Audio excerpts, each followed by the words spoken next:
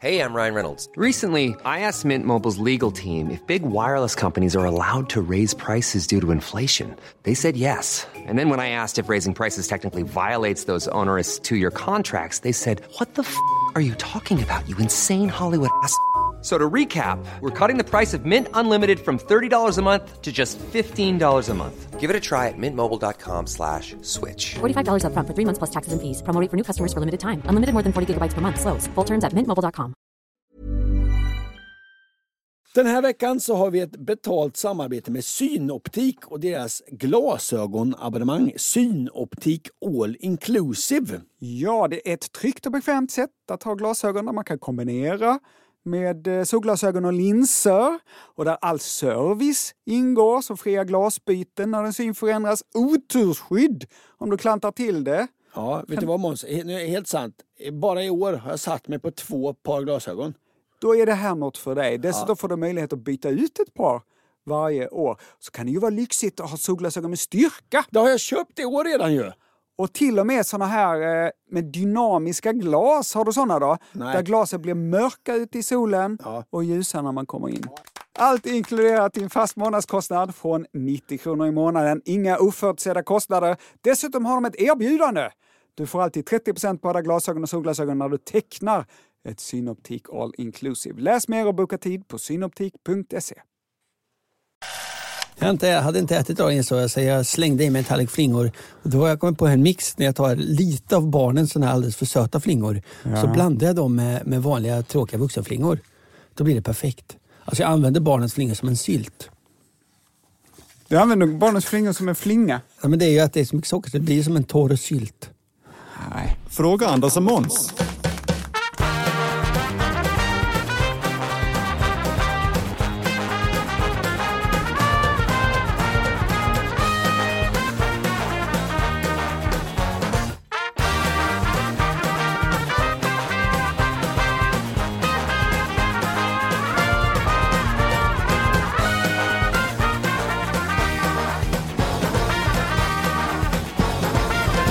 Varmt och hjärtinligt välkomna ska det vara till podden Fråga Anders och Måns. En helt ny podd som låter precis som en gammal podd som heter Så funkar det. Och det är jag, Anders Johansson, och det är du, Måns Nilsson. Äntligen får jag sitta mitt emot dig igen, Anka. Så länge sedan det var. Ja, vad mysigt det här ska bli. Jag funderar på om vi kanske för att få lite förändring ska vara lite tuffare. Jaha. Prata mest kanske om riktiga mord som har skett. Jaha. Riktiga brott, true crime. Jaha.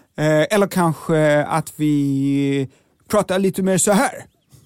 Vad tror du om det? Kan jag få sova på de här förslagen? Sova på förslag? Så kan vi göra så att vi tar beslutet inför nästa podd. Och så gör vi just den här precis som vi brukar. Det går till så här för er som inte hört våra poddar innan. Man skickar in lyssnarfrågor till adressen fraga@andersochmans.com. Och så gör vi vårt bästa för att svara på frågorna. Men innan vi börjar, måste ha det hänt något sen senast?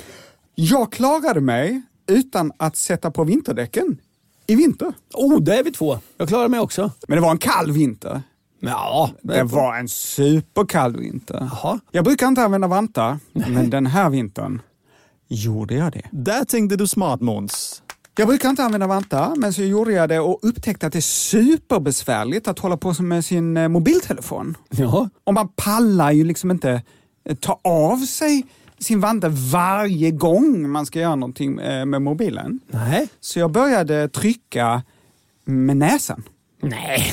Vi fick något mejl varför det går att trycka på displayen med fingrarna och med näsan, men inte med snoppen. Det har hur kan jag ha glömt det mejlet? Jag blev supernyfiken. Ja. Och det går naturligtvis att även trycka med snoppen. Ja. Det var någon som ska hem oss. Det är ett skämt helt i min smak. Någon som har fått det att trycka på mobilen med snoppen. Det sa jag inte. Nej. Men jag har i alla fall tryckt med näsan hela vintern. Hela denna vintern.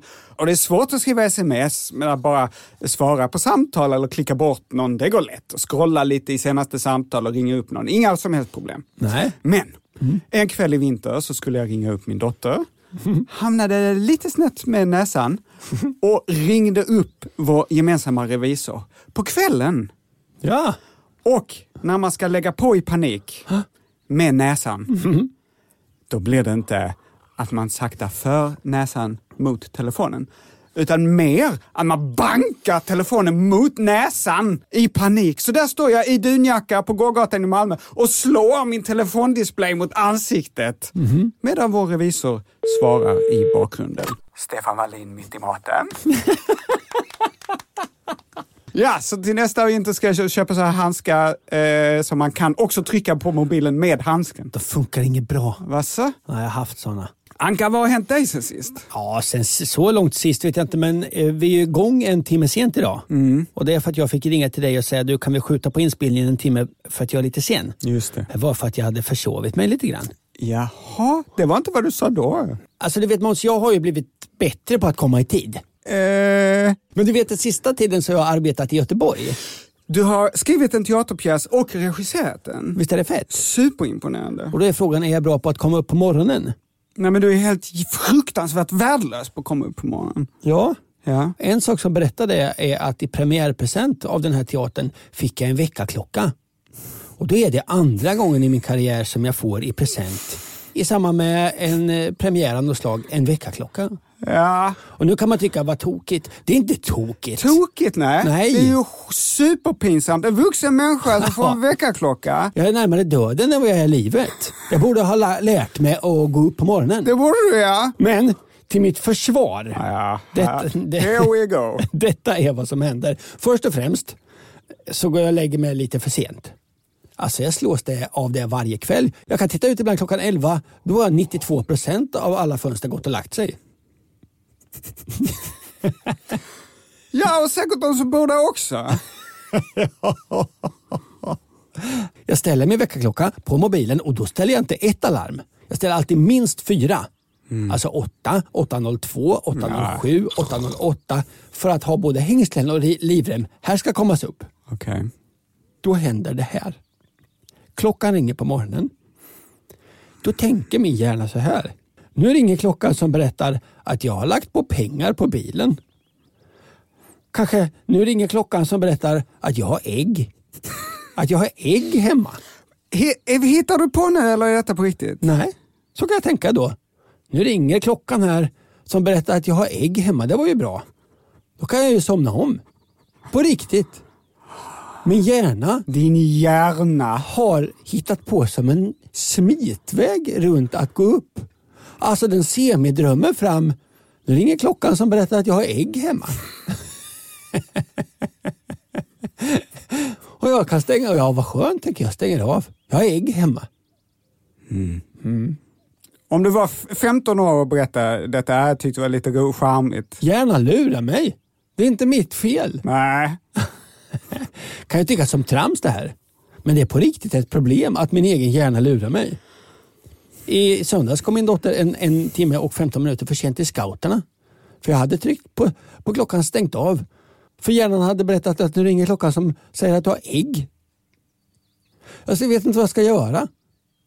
Jag har ju gjort alla säkerhetsåtgärder. Jag får gå i terapi. Ja. Okej. Där är vi helt överens. En annan grej som jag insett den här sista veckan. Ja. Vad bra det är med hushållspapper. Det är något av det bästa. Ja. Nu ska vi köra igång med det vi gör det här. Yes. Vi svarar ju på frågor. Idag inget om hushållspapper, men mycket annat. Ja. Ni kan inte sova hela långa dagen. Ni måste vakna nu. Ni kan inte ligga där och sova. Ni måste vakna nu. Fråga Anders och Måns. Första frågan ut i vår nya podd. Måns, du får äran. Vad ska det handla om? Simmärken. Perfekt. Jag känner redan, det här kommer bli en succé alltså. Det går hårt ut. Jag tänker så här. Ja. Om folk som liksom aldrig har hört talas om oss innan. Vem är Anders och Måns? Jag ska ge den här nya podden en chans. Ja. Då öppnar vi med simmärken. Ja.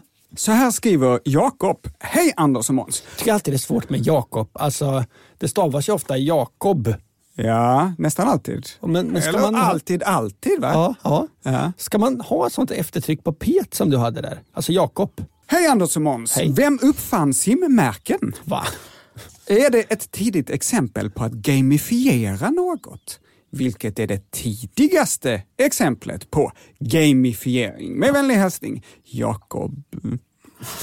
Ja, då får du ta mig till början. Jag vet inte ens vad gamifiering är. Ja, men det var 3 frågor i en här, som ett sånt här kinderägg. Vi börjar med simmärken. Har du tagit några simmärken, Anka? Herregud, jag gjorde så många i min åldersklass. Man tog simmärken, åkte bussen ner till Tinnis i Linköping och så gick man på simskola. Okay. Och sen fortsatte simskolan till simmärkestagning på något sätt. Ja. Och så simmade man hela sommaren och så tog man så järnmagistern och sånt. Oj! Och så slutade med att sista dagen någon gång i sent i augusti så samlades alla föräldrarna på läktaren i Tinnis och man fick sitt namn uppropat och så fick man simma 50 meter upp på andra sidan bassängen och så fick man en krans och sitt simmärke och så simmar man tillbaks. En Julius Caesar-krans? Ja, just det. Har du baddan gul? Absolut. Har du guldfisken? Absolut. Jag hade haft svårt att ta guldfisken. För då måste man dyka från kanten. Jag kan hoppa från kanten, men dyka från kanten, det är obehagligt. Nej, du kan ju simma så, men du är jävligt dålig på att bada. Jag tycker det är obehagligt att få vatten i ögonen. Ja, men det är roligt att du är verkligen fullvuxen, men är dålig på att bada. Jag var inne på svensksimidrott.se. Hur många olika märken tror du att de har? Ja, ett 50-tal. 67 stycken. Ja. Sköldpaddan, pingvinen guld, plumsaren. Jag hade hellre gått utan någon utmärkelse på kavajslaget än att gå runt med plumsaren. Det har gått inflation i simmärken, ser vi vad så, Ankan. Ja. Och vad händer med saker som går inflation i, Anders? Det blir billigare. De förlorar i värde. Ja. För mig är badda inte alls lika statusfull nu som när jag var 13-14 år. Nej. Vem som uppfann simmärken har jag inte lyckats ta reda på. Det finns även i andra länder, bland annat Tyskland. Men ett av de första, kanske det allra första simmärket i Sverige var inte för barn utan för vuxna. Får jag gissa? Ja. Simborgarmärket. Rätt! År 1934 tröttnade sportchefen David Jonasson på Dagens Nyheter på att läsa notiser i sin egen tidning om vuxna som drunknade och menade att alla svenskar borde kunna simma 200 meter. Ja. Så då instiftade han Simborgarmärket tillsammans med Svenska simförbundet. En dag om året arrangerades det prov över hela landet där man kunde komma och försöka ta Simborgarmärket genom att simma 200 meter. Och det här blev ofantligt populärt. Sommaren 1934 såldes 19 000 märken. Anders, hur många svenskar tror du tog Simborgarmärket varje år på 70-talet? Oj, det är 32 000.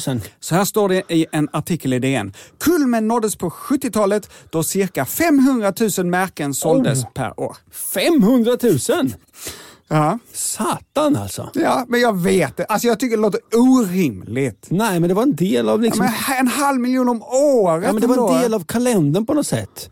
Att man liksom, en gång per år så ska man ta Simborgarmärket. Ja, men ändå 500 000 varje år som tog Simborgarmärket. Ja, men jag har tagit det flera gånger själv. Så att... Ja, möjligtvis. Jag tror att det står 50 000 i den här artikeln och att det är tryckfelsnisse som har det tror varit inte jag. I vilket fall så var detta en fantastisk insats för simkunnigheten i Sverige och det var absolut ett tidigt exempel på gamifiering. Jättekonstigt ord. Och berätta nu, vad är gamifiering? Ja, men vad tror du, Ankan? Att man tar en företeelse och gör det till en sport för att den ska bli roligare. Ja, precis. Man använder spelmekanismer i andra sammanhang än spel. Det kan vara att saker är på tid, att man får poäng, att man hamnar på en topplista eller att man får utmärkelser, medaljer och märken som just då Simborgarmärket. Vissa är skeptiska till gamifiering. Varför ska man göra allt till ett spel? Men jag älskar det. Jag är med i ett frågesportsprogram på tv och kände att jag behövde friska upp vilka länder som finns i Norden. Så då laddade jag ner en app som har gamifierat detta. Ja. Att man ska på tid då veta alla huvudstäder i Europa, alla floder i Mongoliet. Och det här är ju ett super mycket roligare sätt att lära sig saker än att sitta och plugga det. Ja. Appen Duolingo har spelifierat att lära sig ett nytt språk. Bra! Tycker du? Bra! Men de kör också med det här fula att pingvinen blir ledsen om man inte övat på länge. Man får ett sms med en gråtande pingvin, jag saknar dig. Aha. Nu dör pingvinungarna för att du inte har loggat in och pluggat oregelbundna verb. Ja. Det är inte gamification. Det tycker jag. Det är guiltification. Och Guilty of Love kommer jag att tänka på. Va? Med Whitesnake.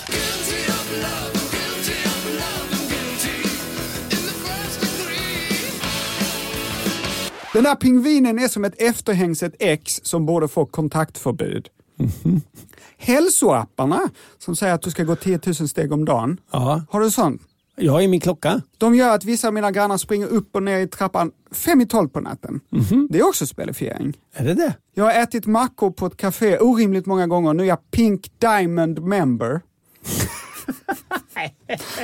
Oj, tänker nu blir du imponerad, Ankan. Ja. Rosa diamantmedlem blev jag ju nu. Det är inte fånigt. Tvärtom. Jaha. Synd att jag inte är singel och har Tinder. Då hade det stått där i rubriken om mig själv. Ja. Rosa diamantmedlem på mackställe. Ja. Att skapa sådana här kundloj... Alltså bröd, nu kan jag inget om Tinder. Men jag tror liksom bröd är inget som lockar. Va? Nej, men jag tror bröd... Är du galen? Både kvinnor och män älskar nybakt bröd. Ja, okej. Seriöst, jag hade haft bild på nybakt bröd som den första bilden. Se en bild på mig med en gädda eller på en skoter eller något. Ja. Att skapa kundlojalitet genom gamifiering är inte så gammalt som man kan tro. 1981 lanserade American Airlines det första Frequent Flyer-poängsystemet. 81. Och nu har ju minsta café det på liksom. Ja, just det. Då går vi över till Jakobs andra fråga, vilket är det tidigaste exemplet på gamifiering. Kommer du på någon tanke? Du sa ju att det var American Airlines 1981. Ja, men det var kundlojalitet genom gamifiering. Ja, men då tror jag att det är något sånt där i typ Rom. När man körde häst och grejer. Sen så man behövde vara bra på att köra häst. Och sen så vi gör spel av det här på att köra häst. Ja. Alla föräldrar har någon gång sagt till sitt barn: om du springer ut och hämtar posten i brevlådan så tar jag tiden. Världsrekordet är 2 minuter. Och då tänker barnen inte, finns det verkligen ett världsrekord i att hämta posten? Nej, de springer glatt i brevlådan på sina små stickor till ben. Om du byter till vinterdäck på bilen så tar jag tiden. Världsrekordet är 43 minuter. Ja. Scouterna började ge ut förtjänstmärken redan 1910. Knivmärket, krabbelurmärket, röka vassmärket. Ja. Det är ju tidig gamification. Ja. 1910. Jag tänker på det här med att springa och hämta tidningen. Jag har ju jobbat på förskola. Och när eftermiddagen kommer så ska man städa gården. Då sa jag till barnen att städa gården, då sa jag just att världsrekordet är 10. Sa jag. Oj! Ja, och då sa 10? Ja, så började jag räkna 1, sa jag. Och jävlar vad de städar gården alltså. Du vet, och skrek, vad är vi på? Vad är vi på? Ja, vi är på 4 nu. Vi är på 4! Det var jättebra knep. Sen fick jag lite, jag kan säga feedback av de andra som arbetade på förskolan. Ja. Att när det gör så här, Anders, så blir det lite slarvigt städat. Alltså de lägger inte grejerna på rätt plats. Ja. Så de tyckte att jag införde också ett lite för stort stressmoment. Ja, men så är det ju med den här gamification, att man kan bli besatt av att göra det på tid och då gör man kanske inte lika noggrant. Nej. På jobbet, Ankan. Du ska bli befordrad. Wow! Nej, tack! Kommer jag tjäna mycket mer pengar? Nej, samma lön, mycket mer jobb. Men din titel? Chef eller chefschefen? Oj. Vi kommer att sätta en bild på dig i receptionen. Men Måns Nilsson, jag vet inte det här med att göra karriär. Jag vet inte om det är att gamifiera någonting. Men men att det är ju det titlar. Titlarna, ja. Utmärkelser, små medaljer, plaketter och skit. Ja. Kinesiska staten använder gamification för att poängsätta och ranka alla sina medborgare. De kallar det medborgarpoäng. Man får poäng bland annat om man betalar sina räkningar i tid, utbildar sig. Minuspoäng bland annat om man går mot rött. De har ju sån här ansiktsigenkänning. Får man minuspoäng om väckarklockan berättar att man har ägg? Om du kommer för sent på grund av det, helt klart. Om du missar en tandläkartid, Ankan, då får du minuspoäng. Om du äter i tunnelbanan, om du har en vän som postar något politiskt på internet, då får du alltså minuspoäng. I Shanghai får man minuspoäng om man inte besöker sina gamla föräldrar tillräckligt ofta. Utifrån ens poängsaldo så får man då straff och belöningar. Har man inte tillräckligt många poäng får man till exempel inte köpa tåg eller flygbiljetter. Det är fiffigt. Nej, det är ju vidrigt. Ett exempel på spelifiering från 1400-talet är spelet schack, som sägs skapades för att lära soldater militär strategi. Men det tidigaste exemplet tror jag är Fortplantning. Nej. Fortplantning är kladdigt, fysiskt ansträngande. Man får inte se resultatet förrän efter 9 månader. Ja. Det är motsatsen till instant gratification. Nej. Att måla, det är tillfredsställande efter man ser resultatet direkt. Instant gratification. Fortplantning är motsatsen till att måla. Ja, nej. Här har du tappat mig. Jag tycker nog att det där med sexuellt umgänge har andra fördelar. Ja, men det är gamification. Aha. Fortplantning är ganska viktigt för människosläktets överlevnad. Aha. Så då gamifierade vi. För att människorna skulle pyssla med det trots allt äckel. Nej, men det är ju ingen tävling. Va? Man får ingen medalj, ingenting. Det är bara skönt. Ja, men... Nej, det här sista, jag var med det länge, men du tappar mig. Du börjar hitta på slutet. Jakob, det här tror jag i alla fall är det tidigaste exemplet på spelifiering. Har du som lyssnar något bättre exempel, skriv till oss på Fråga snabbla Anders och Mans.com kör ni. Oj. Om du lyssnar på alla avsnitt av Fråga Anders och Måns så blir du en grön potatislyssnare. Jaha. Och då kommer våren några dagar tidigare för dig än alla andra. Jaha. Och så får du brev på posten. Jaha. Från någon. Hoppas vi.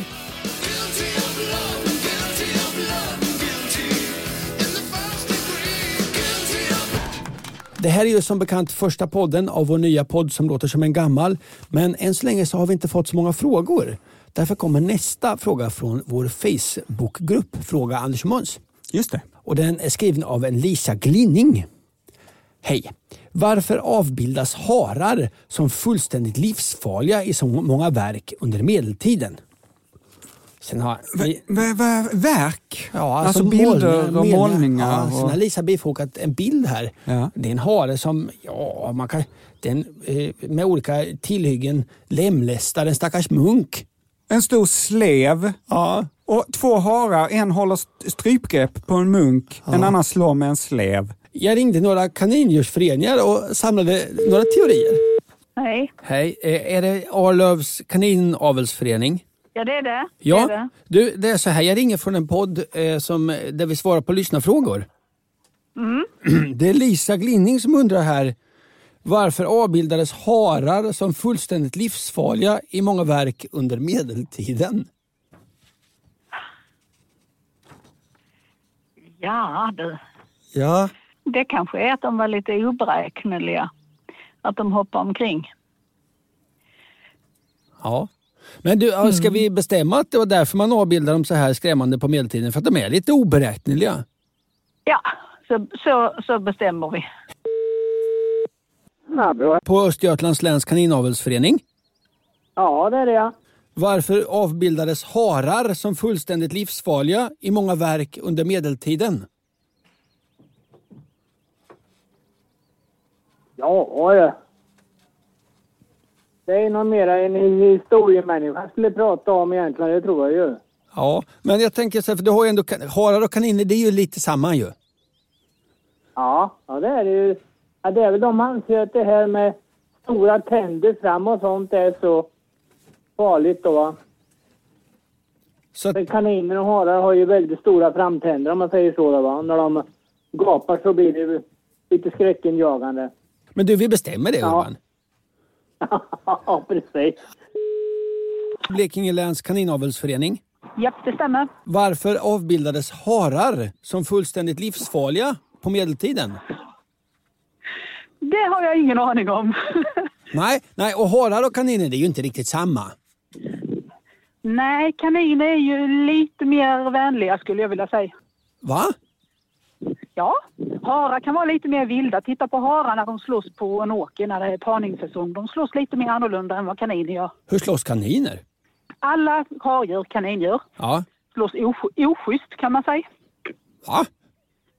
För de boxas, de sparkas och de biter efter genitalerna. Det är ju dålig reklam för kaninen som husdjur det här. Det är därför man aldrig ska ha 2 hanar ihop, för de kastrerar varandra.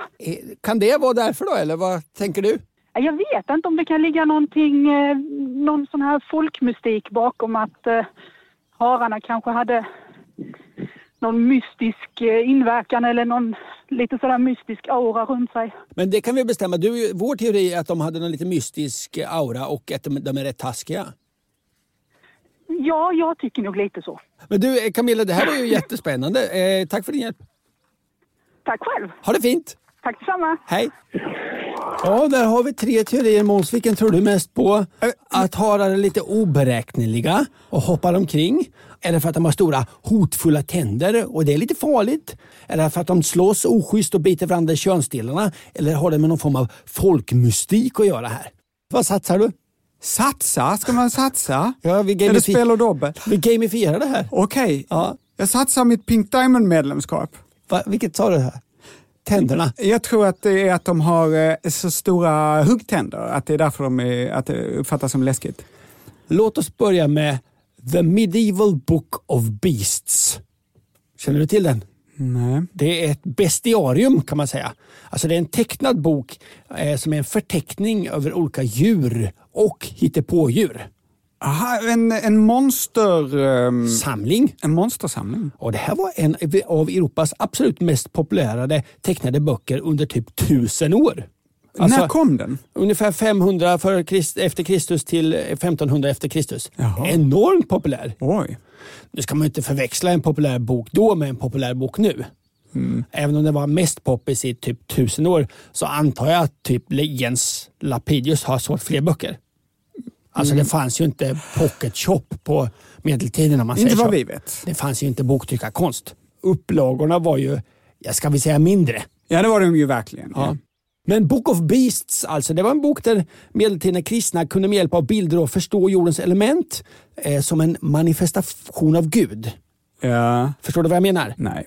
Nej, men alltså att allt som fanns på jorden var liksom någon slags bild eller produkt av Gud. Ja. Och i den här boken så fick varje djur en religiös mening. Okay. Så det var kristen bildning det här, men det var också underhållning. Book of Beasts. Haren då, eller kaninen, den representerade en människa som är rädd för Gud men som ändå satte sin tilltro till Gud istället för människor. Okej. Alltså fruktade Gud, men vågar ändå lita på Gud. Okej. Men haren och kaninen symboliserade även en fegis. Men också, i och med att kaninen är lite känd för sitt aktiva kärleksliv, så stod kaninen för lust. En feg kotting. Men det här är ju inget som förklarar varför vi har bilder på kaniner och harar som med svärd och snaror slaktar och river inälvorna ur munkar. Nej, det är fortfarande konstigt. Ja, nu måste vi lära oss ännu ett nytt begrepp. Marginalia. Känner du till detta? Aldrig hört talas om. Det är en slags bokmåleri eller handskriftsmåleri. Alltså det var illustrationer och teckningar som gjordes i marginalerna på medeltida religiösa texter. Någon skrev en text, man lämnade lite plats för lite illustrationer. Och de här illustrationerna, de var gjorda av någon helt annan än den som hade skrivit boken. Ja, men det har man ju sett. Till exempel i tecknade Robin Hood och så, att det är ett dokument och sen så är det en fin tecknad ram, målad ram eller små illustrationer vid sidan. Precis. Den som skrev lämnade lite plats för en teckning. Och ofta så föreställde de här teckningarna något helt annat, alltså något som inte hade något med texten att göra. Som i Kalle Anka när det var en vits längst ner. Absolut. Det var galna bilder, ofta burlesker, ibland samhällskritik. De var konstiga och framförallt var de roliga. Så här, illustratören hade fria tyglar där. Det måste inte alls hänga ihop med texten där. Jag läser lite från Wikipedia. Det råder oenighet om syftet med illustrationerna och varför så många burleska motiv fick samexistera med religiösa texter. Eventuellt kan det ha varit ett minnesknep. Vadå? Ja, man såg på den bilden och så kommer man ihåg vad som stod där på något sätt. Okej. Ja. Jag ser en bild av 2 harar som slaktar en munk och då kommer jag ihåg att Gud är god. Till exempel. Det kan också vara så att de här illustratörerna använder marginalerna för att roa sig själva lite. Och också för att klaga över sitt monotona arbete och sina dåliga arbetsförhållanden. Okay. Man vet liksom inte. Texten och bilden hängde i alla fall inte alltid ihop. Och det var ju ofta munkar som satt och textade böcker. Kan det vara en munk som beklagar sig över sitt tråkiga arbete och därför ritar sig själv slaktad av harar? Nej, men munken hade skrivit texten och den som skulle rita bilden tyckte att livet var taskigt och kanske började driva med munken. Jaha. Ja. Flera motiv är återkommande. Och håll i hatten här. Nunnor som plockar penisar som växer på ett träd. Riddare som slåss med sniglar. Och kaniner som jagar jägarna. Alltså det här var ett sätt att på något sätt driva med sina förhållanden, driva med samtiden. Och om man då ska driva med någon, säg just en munk. Vad kan vara bättre än att låta just den personen bli besegrad av en feg sexuell hare? Och varifrån mer känner du till en elak kanin som besegrar riddare? Jag får Monty Pythons Precis! film. Well, there's no ordinary rabbit. That's the most foul, cruel and bad-tempered rodent you ever set eyes on. You tit! Och det här Monty Python, det var ju högakademiska män och kände säkert till det här när de hittade på scenen ifrån Holy Grail, när de inte så tappra riddarna flyr från kaninen vid grottan Canerbannog. Hoppas du är nöjd med det här svaret, Lisa. Har jag fel så rätta mig och det gör ni på adressen fraga@andersochmans.com. Just det. Inte SE.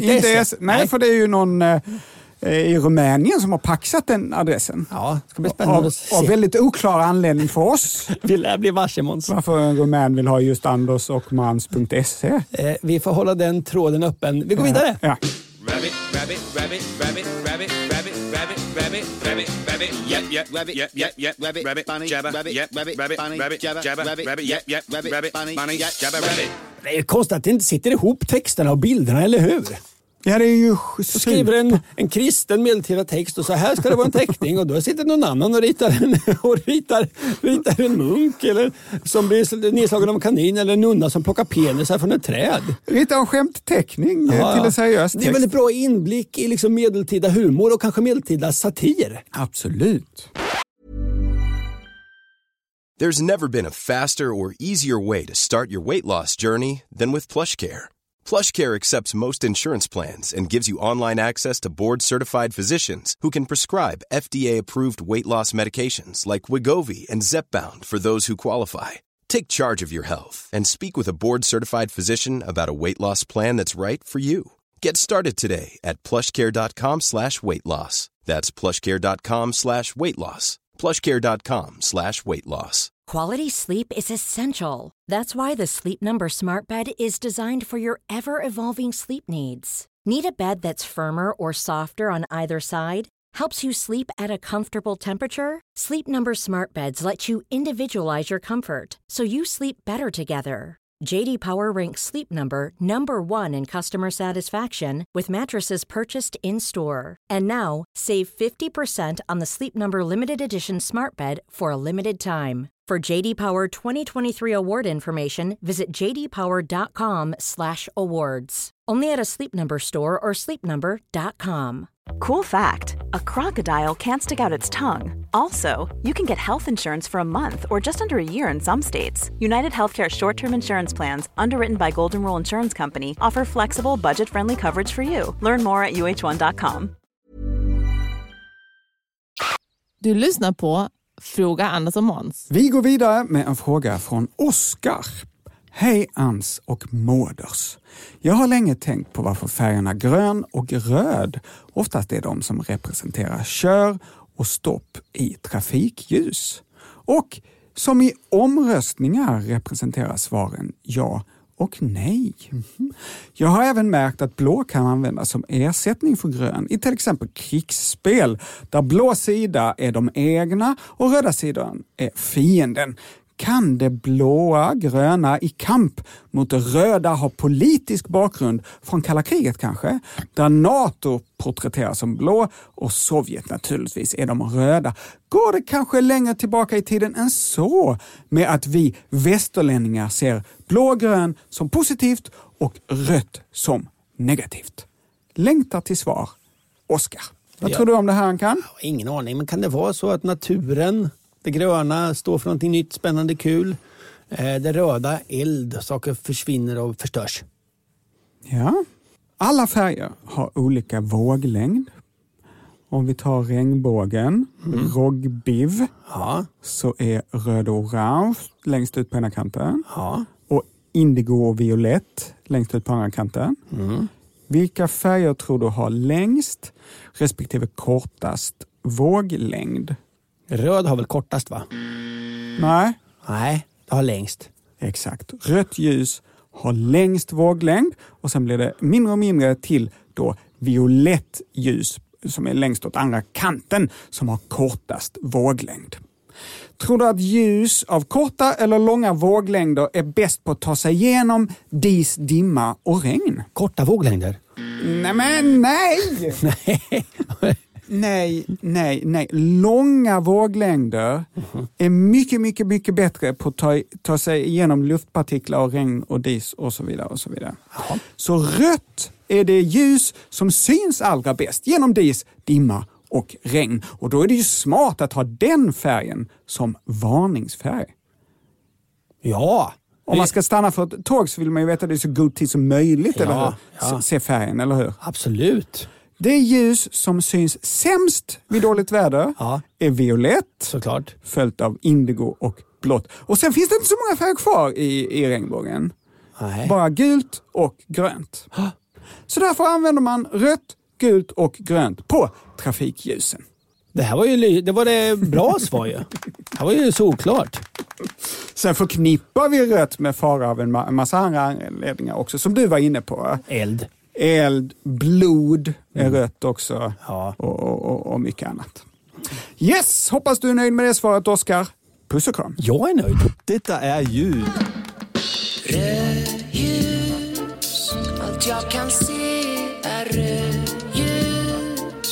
Jag kommer aldrig fram, måste hitta vägen ut. Och ljus byts ut, till slut står jag ändå vid rödljus.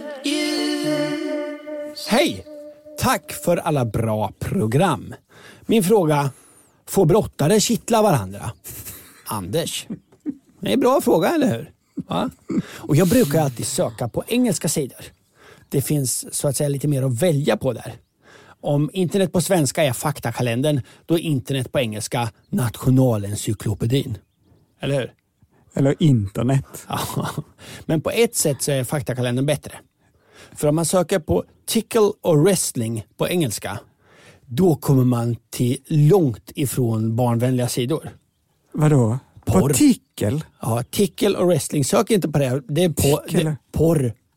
Kittelporr. Men om man däremot söker på kittlas och brottning på svenska, då kommer man till något minst sagt barnvänligt. Man kom till det här. Hej på er och välkomna till ett nytt hike-program. Idag ska vi svara på frågor om bananer och om flygmaskiner. Vår föregångare.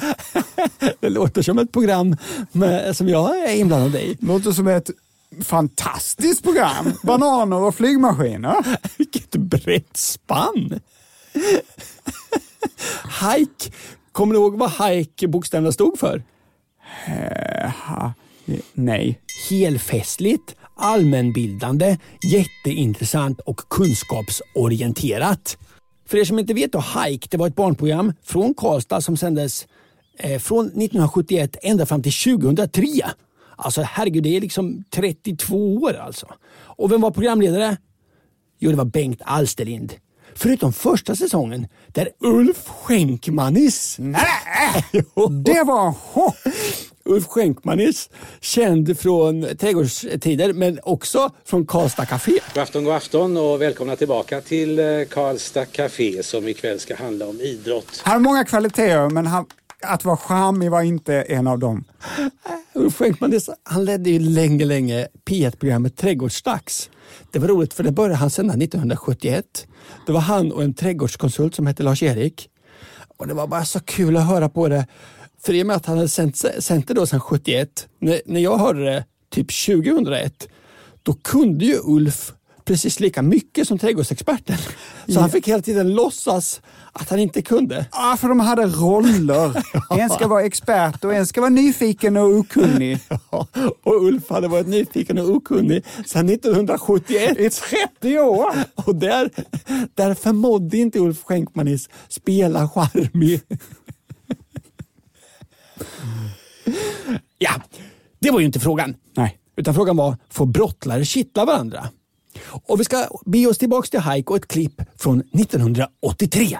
Nu ska vi svara på en fråga som kommer från Helen Lorin, Vikingstad. Du undrar, Helen, om man får kittlas i brottning? Ja, vi besökte en match mellan världsmästaren Frank Andersson och Lennart Prosten Lundell. Och kommentator på den matchen är TV-sportens Bengt Grive. Wow! Och Hike alltså från 1983. Den som pratar är ju då Bengt Falsterlind. Och han ska intervjua ingen mindre än Frank Andersson, en av våra största svenska idrottare genom tiderna. 4 EM-guld och 3 VM-guld i brottning. Men vem brottas han med? Prosten någonting. Ja. Och när vi kommer in i klippet så närmar sig Bengt Falsterlind de 2 brottarna. Men vad gör han här? Han går in med ena handen under Franks armhåla. Frank skrattar till. Vad är det som händer egentligen? Vad är det som sker här egentligen? Prosten håller på att kitta dig, Frank, va? Ja, Ska du visa hur du gör, Prosten? Sen visar Prosten då hur han gör. Han sticker in handen i närheten av Franks armhåla. Och då frågar Bengt. Så Frank, det förekommer verkligen att man kittas i brottning? Ja, det gör det. Men jag tycker det är en bedömningssak om det ska tillåtas eller inte. Eftersom, som domaren sa det förut, man får inte pina sin motståndare. Och den som inte klarar av att bli kittlad, han lider ju mer än att han har roligt av det. Han får inte pina varandra och kittling är ju ett gränsfall. Aha. Här måste vi rådfråga domaren. Och det har även Hike gjort. Ja, det finns ingenting i reglerna som säger att man inte skulle få kittlas. Å andra sidan så står det ju då att man inte får pina sin motståndare. Så det är klart man kan ju bedöma som att stoppar man fingrarna in i revbenen så här, så ser man ju om det är så att de pinas, då blåser man ju naturligtvis av. Det är tydligt. Man får om man kittlas så att det inte gör ont. Jag hoppas du är nöjd med det här svaret, Anders. Vi går vidare.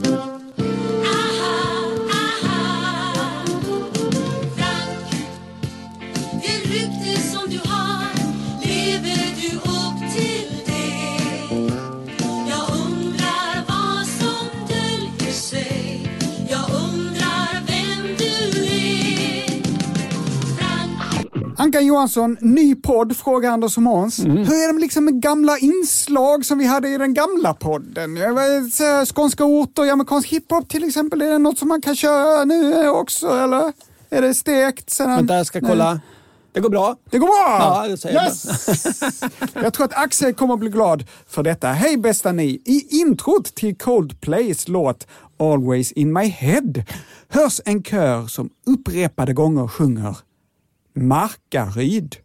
Va? Förvisso ett engelskt band, småländsk stad och inte hiphop, men vad gör det? Ha det fint! Axel! Är du beredd då, Ankan? Det ska du vara redan i introt här. Ja.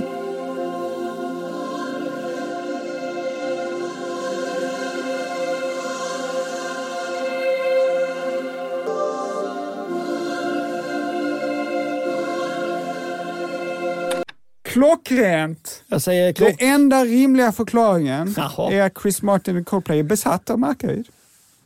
Intresserad av ortens betydelse som järnvägsknyt i slutet av 1800-talet. Järnvägsknyt? Och hur de samlade ihop utbildningarna inom massa- och pappersindustri på Rikspappersskolan. Det är ju inte saker vi vet, men antagligen. Ja. Tack så mycket Axel för detta bidrag till skånska ortsnamn i amerikansk hiphop. Nu rundar vi av för idag. Ja, men vad trevligt det var, Ankan. Ja, vad trevligt. Kändes som vanligt, lika mysigt som vanligt. Vet du varför? Nej. För det är som vanligt. Vad härligt att vara tillbaks. Lyssna på oss igen om 2 veckor, då är det varannan vecka. Ha det så bra. Skriv en fråga till vår nya fina mailadress fraga@andersochmans.com. Puss och kram. Hej då!